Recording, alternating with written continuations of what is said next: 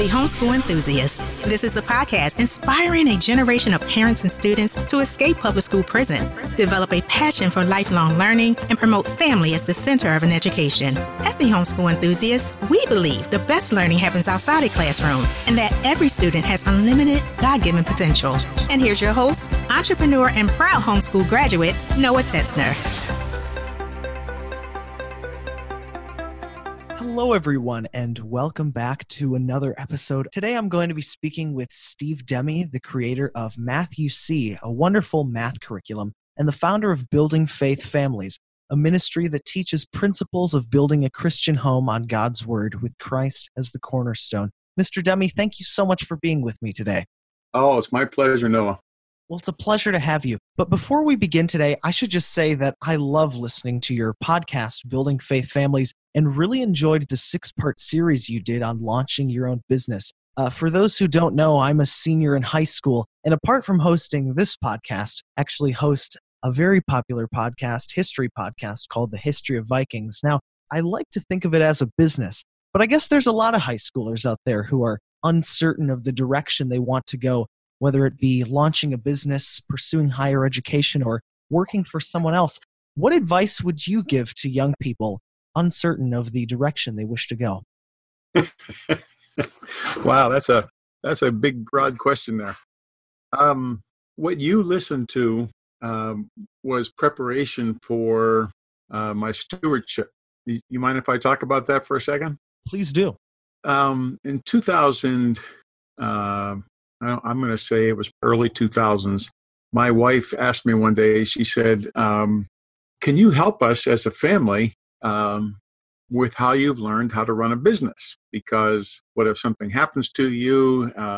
All the family was working in some capacity in the business, but they were curious about how I hired sales representatives and a lot of information like that.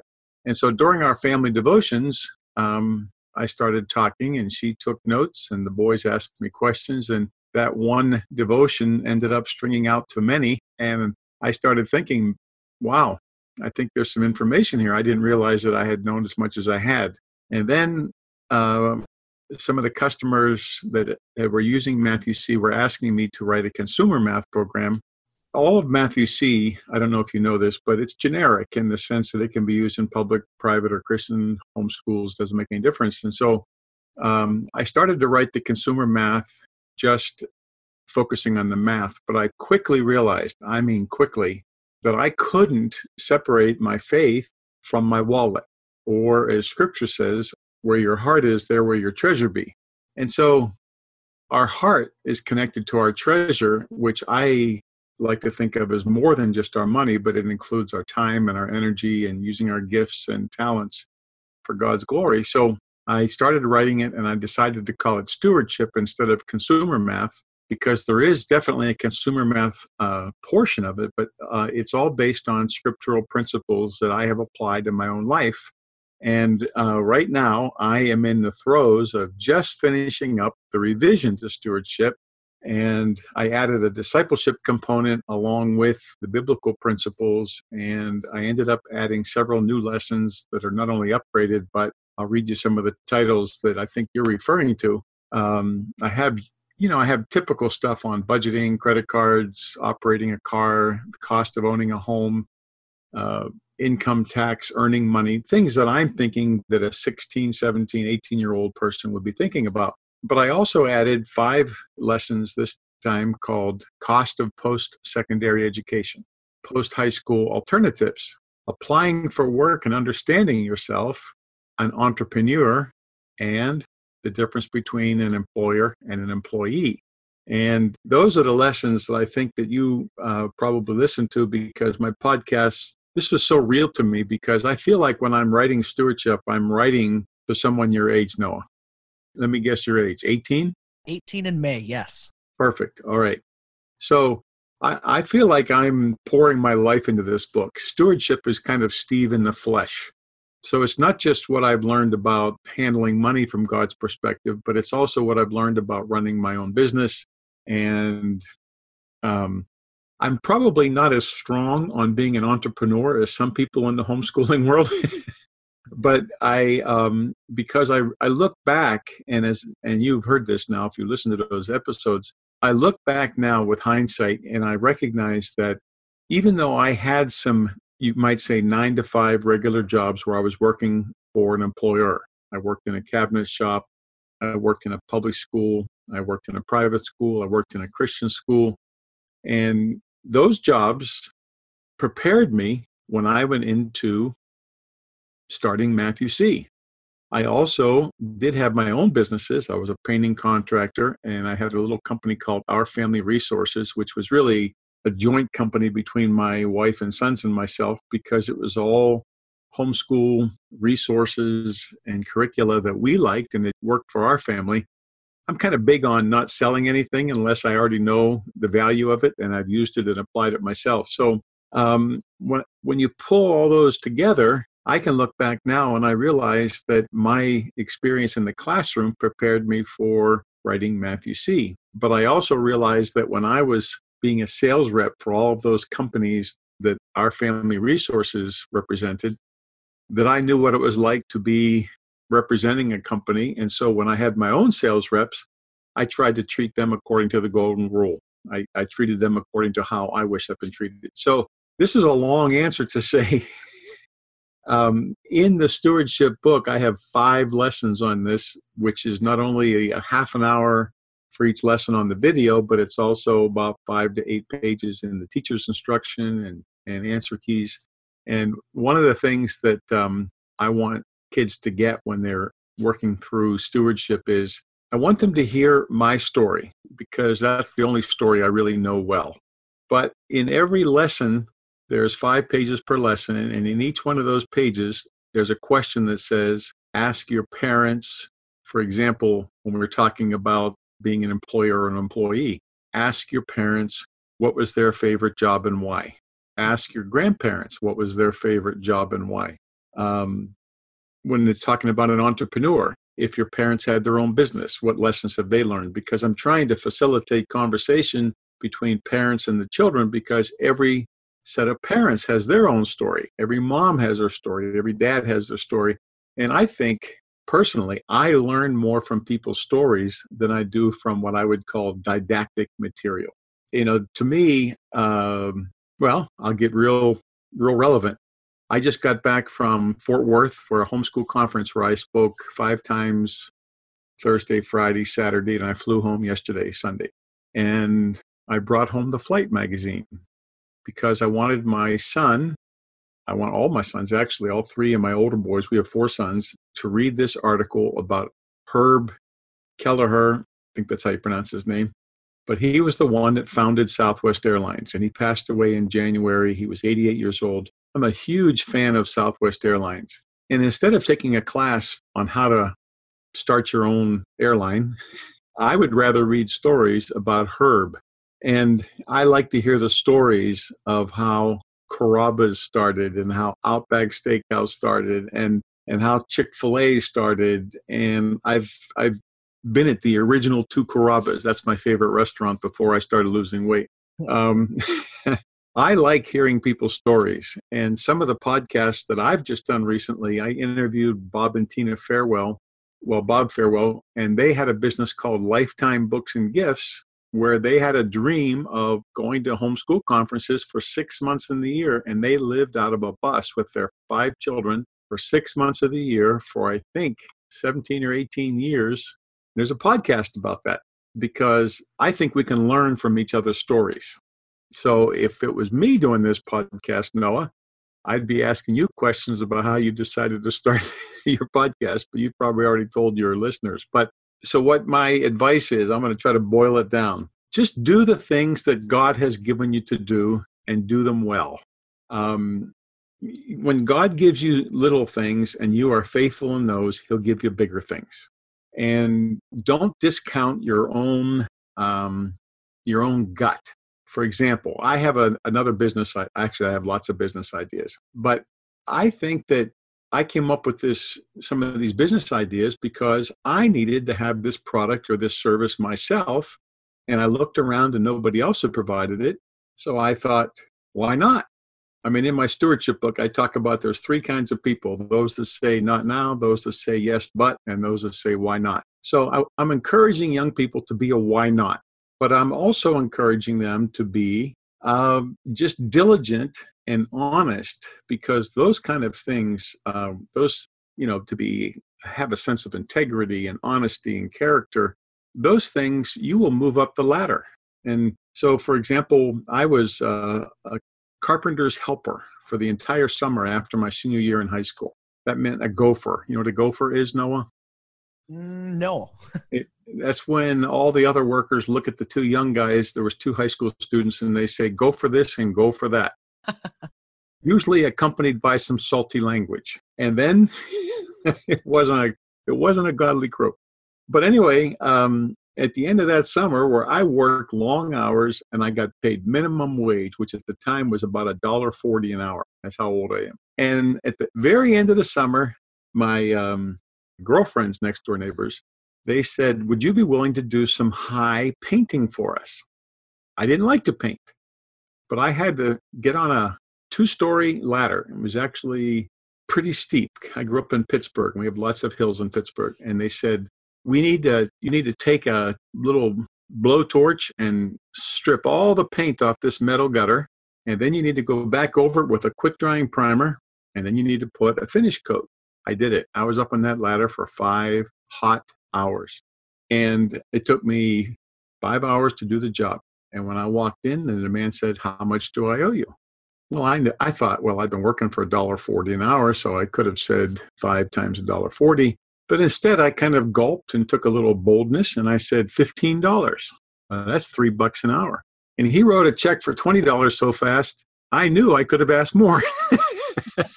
And I went home and talked to my father, who was a paint salesman. And he said, you realize that being up on a ladder for 5 hours, the work you did is specialty work. He said, people pay a lot of money to have that done. He was thrilled to have you do it for $20. So then their neighbors saw me painting this guy's house, and they asked me if I would do their high stuff on their, I think what you call it, the trim molding that goes all underneath the shutter of the shingles, but it was a brick house. So it was just the trim.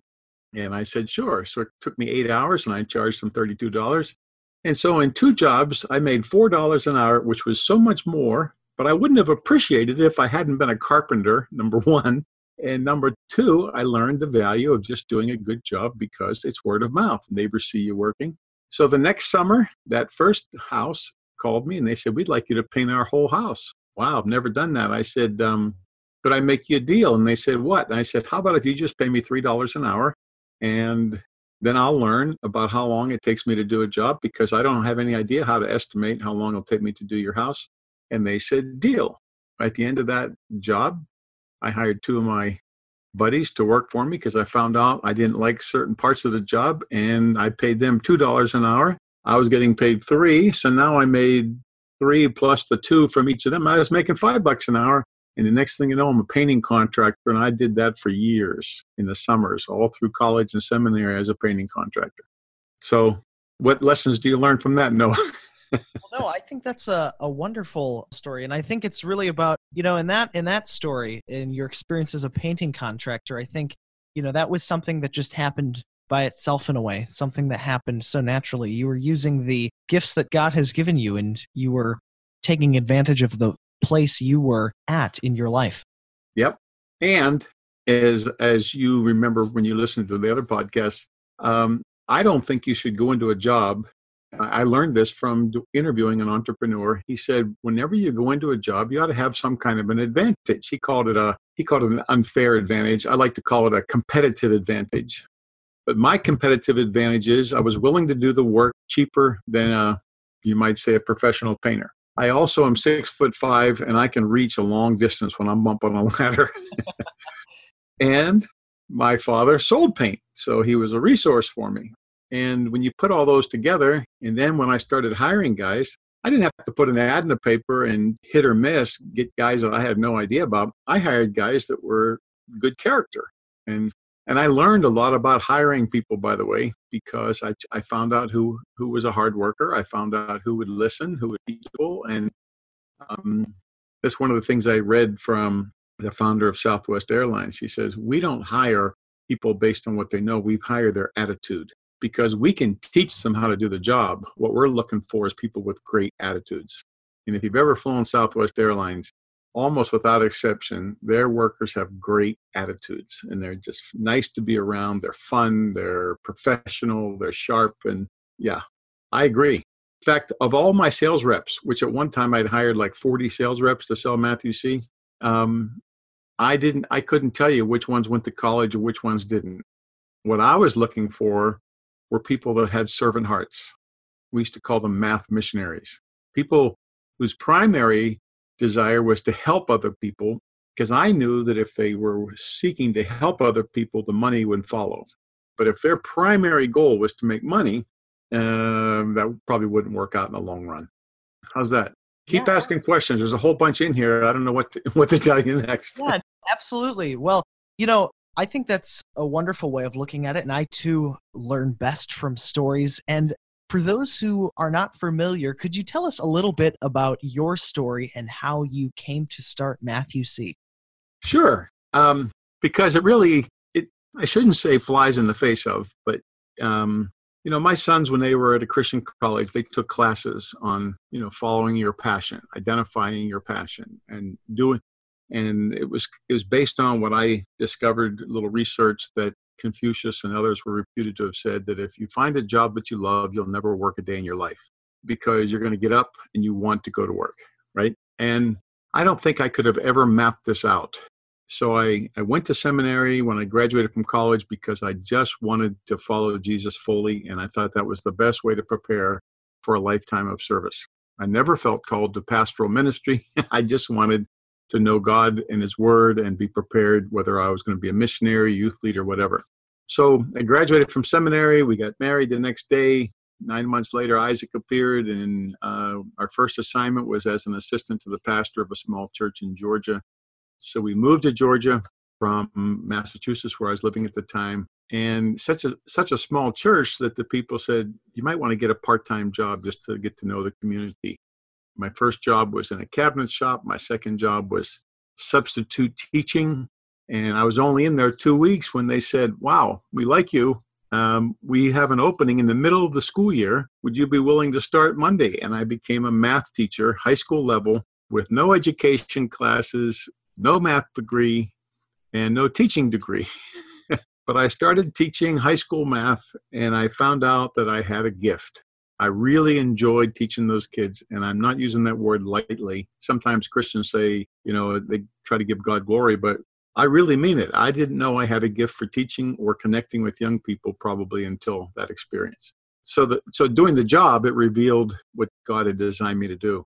And I ended up teaching for several years, and then my son was born with Down syndrome, my fourth boy, and he had lots of surgeries, and we went through a very difficult year. And my wife and I both came to the end of ourselves. You can call it burnout. Hers was more physical burnout. Mine was more emotional, but we needed to find something different to do. So we left the pastoral ministry, which I had been ordained, and we left some other things we were doing. We moved to a different state to get our family back together, and I started tutoring children in math or science or PE, whatever it took to put bread on the table. And one group encouraged me to not just help them with their math program, but to be the entire math program, which was a little daunting. And so I said, okay. So I started writing 4 worksheets a week for these young kids that I would teach, and I would teach them with manipulative blocks on Monday, leave 4 worksheets for them to do Tuesday through Friday, come back again on Monday. And at the end of 25 weeks, we'd covered 2.5 years of math, and I had 100 worksheets. And you know how homeschoolers network, and they start telling their friends, and people said, I want those worksheets. And so then I had to write a teacher's manual, and then I started doing training seminars, because most of us were not taught with blocks or manipulatives. So they said, how do we do it? I said, well, you get your buddies together, and I charged them a small fee, and I would put blocks on all the classroom tables and teach them about 6 years of math in 6 hours. And at the end of those 6 hours, they learned a whole bunch of math. One of the interesting thing was, though, after a few months, they said, we forget what we learned. So that led to making videos. And I'd already written another book or two to follow up on the first book. So within a short amount of time, I had books that covered about 7 years of math, and I had videos to go with them, and I had reference manuals and solution manuals, and I just kept responding to the customers' requests. My first videos were overview videos, and they said, we'd really like lesson by lesson videos, so I had to report again. And I just kept listening to the customers' needs and tailoring the program to meet them. And once I was able to put myself on video, I was able to replicate the teaching, and that allowed me to start hiring sales reps, which then we started forming Matthew C. Inc. Had sales reps all over the country. And interestingly, you probably didn't know this, we also have a South African edition of Matthew C. We have an Australian edition, a UK edition. We have a Philippines, I think, partial edition, and we have a UK version where we change word problems, we change spellings of words, we change their money, we adapt Matthew C. to their particular culture. How's that for an overview? Well, I'm in talking about, sort of launching your own business. I'm sensing a common theme because you started tutoring and teaching math, and you developed something that clearly worked, and there was a definite need for it. And really, that's how Matthew C. was born. So I'm sensing a common theme with that, just in terms of the story that you shared moments ago of your painting contracting business. So in terms of, how can young people really take advantage of those lessons in their own life? I don't know, what would you say? Perhaps people have something that they're passionate about. Perhaps they have an idea for something that they want to create. How do they sort of form that into something that they can share with others? Boy, that's a good question.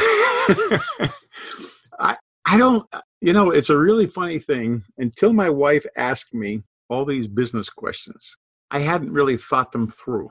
The more she asked questions, the more it came out of me. And, when I was asked to speak at the Florida Homeschool Conference last year, and they asked for a workshop on being an entrepreneur. And that's when I started working on these materials about looking for a competitive advantage. What are your assets? What do you have to bring to the table? What are your gifts? I'd never really thought it. See if I can explain this. I just do stuff. I don't think things through too much. I don't plan. I know that sounds really funny, but I'm not sure what I'm doing when I hang up here. I just kind of do things. I have objectives. I have things that are on my list of stuff to do. And when I see a need, I respond to it. And I think of business opportunities. I get lots of ideas. One of the most frequent lines my wife has heard over the last 40 years is, "Hey, I got a new idea." And I think that the way God wired me is almost everything I see, I think of ways I could do it better. And some of that, I think, in reading the books that I haven't read many actually, but some of the things I've read on being an entrepreneur that's part of my personality. I have a personality test in one of the lessons where people who are the DISC model, if you're a high D, which is what I am, then you just look at stuff and you think quickly and you're creative and you think, I could do that better if I did this, this, and this. And so I just do stuff. And so for somebody to ask me, how did you do it and how could I do what you did, is really difficult for me to, but I would say this, the way I operate is when I see needs, I think, how can I meet those needs?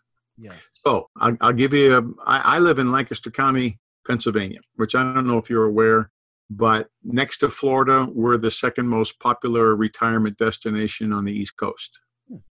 That's probably interesting to you. So we have a lot of older people here.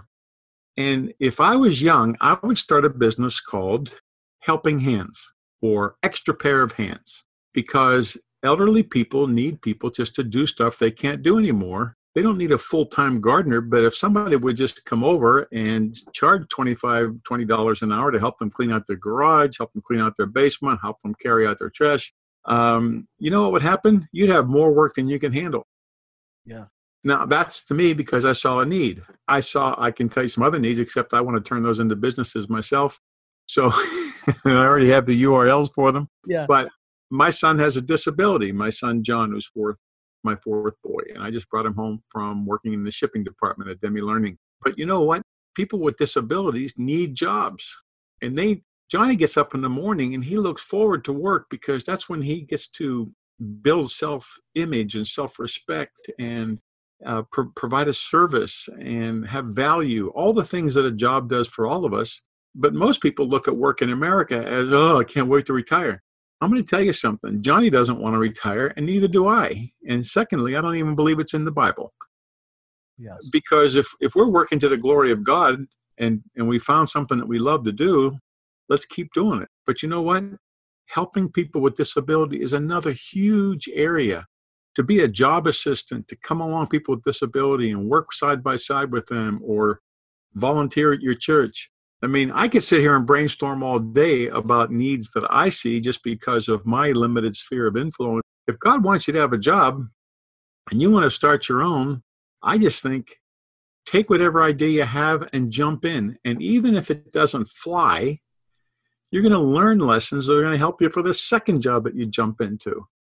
My first job was cutting grass. No, shoveling snow. Because there was a need. And the people in the neighborhood knew me, and I would go up to them with my buddy. I'd call a buddy. I said, let's go shovel driveways. He said, okay. And we'd say, $5 a driveway. Done. We each made $2.50. We knocked on the next door. We'd make a couple bucks. And then in the summer, I started knocking on doors. I said, who would like me to cut their grass? And I found a couple people, and I had a regular source of income all summer. But what's interesting is then that led into, I even did tree removal for a little bit. Because I was cutting their grass, and they saw me across the street, and they said, hey, would you cut down this tree? I said, man, I love climbing trees and chopping stuff up with axes and saws. I'd almost paid him to do it. Yeah. And he probably saved a couple $100, and I made a couple bucks. It was win-win. And that's the thing. Those two words probably govern me the most. I think that if you're doing a job well, it's win-win. It's win for the person you did the work for. It's win for you because you're recompensed for your time. And you might be at somebody's house, and the next thing you know, they say, hey, would you like to help me move some furniture this weekend? And the next thing you know, you and your buddy have a pickup truck and you're doing small moving jobs. And, does that help? Yeah, that's very helpful. There's so much we could get into, and I absolutely implore people to check out your podcast series as well as the things on stewardship that you mentioned before. But sort of as a final question here, what does the Bible say about work in entrepreneurship? I'm sure you've talked about that a great deal, and it's something that I mean, we all know that the Bible talks about, finances, but I think working, and whether it's running a business or working for someone else, is kind of different than managing your finances. So what are some of the things that you've really taken to heart from the Bible in terms of how we ought to work?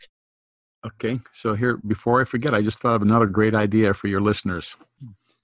What do you think? I can do this by the Socrates method. What do you think would be a skill set that a 17-year-old would have that somebody who is 67 would not have?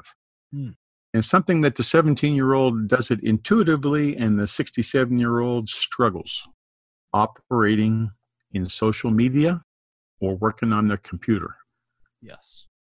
You could have a consulting service because you got that Geek Squad thing. Right. But I know you could beat them price-wise. Yeah. And if you just walk up and down the street and say, would you like some help learning how to do Facebook?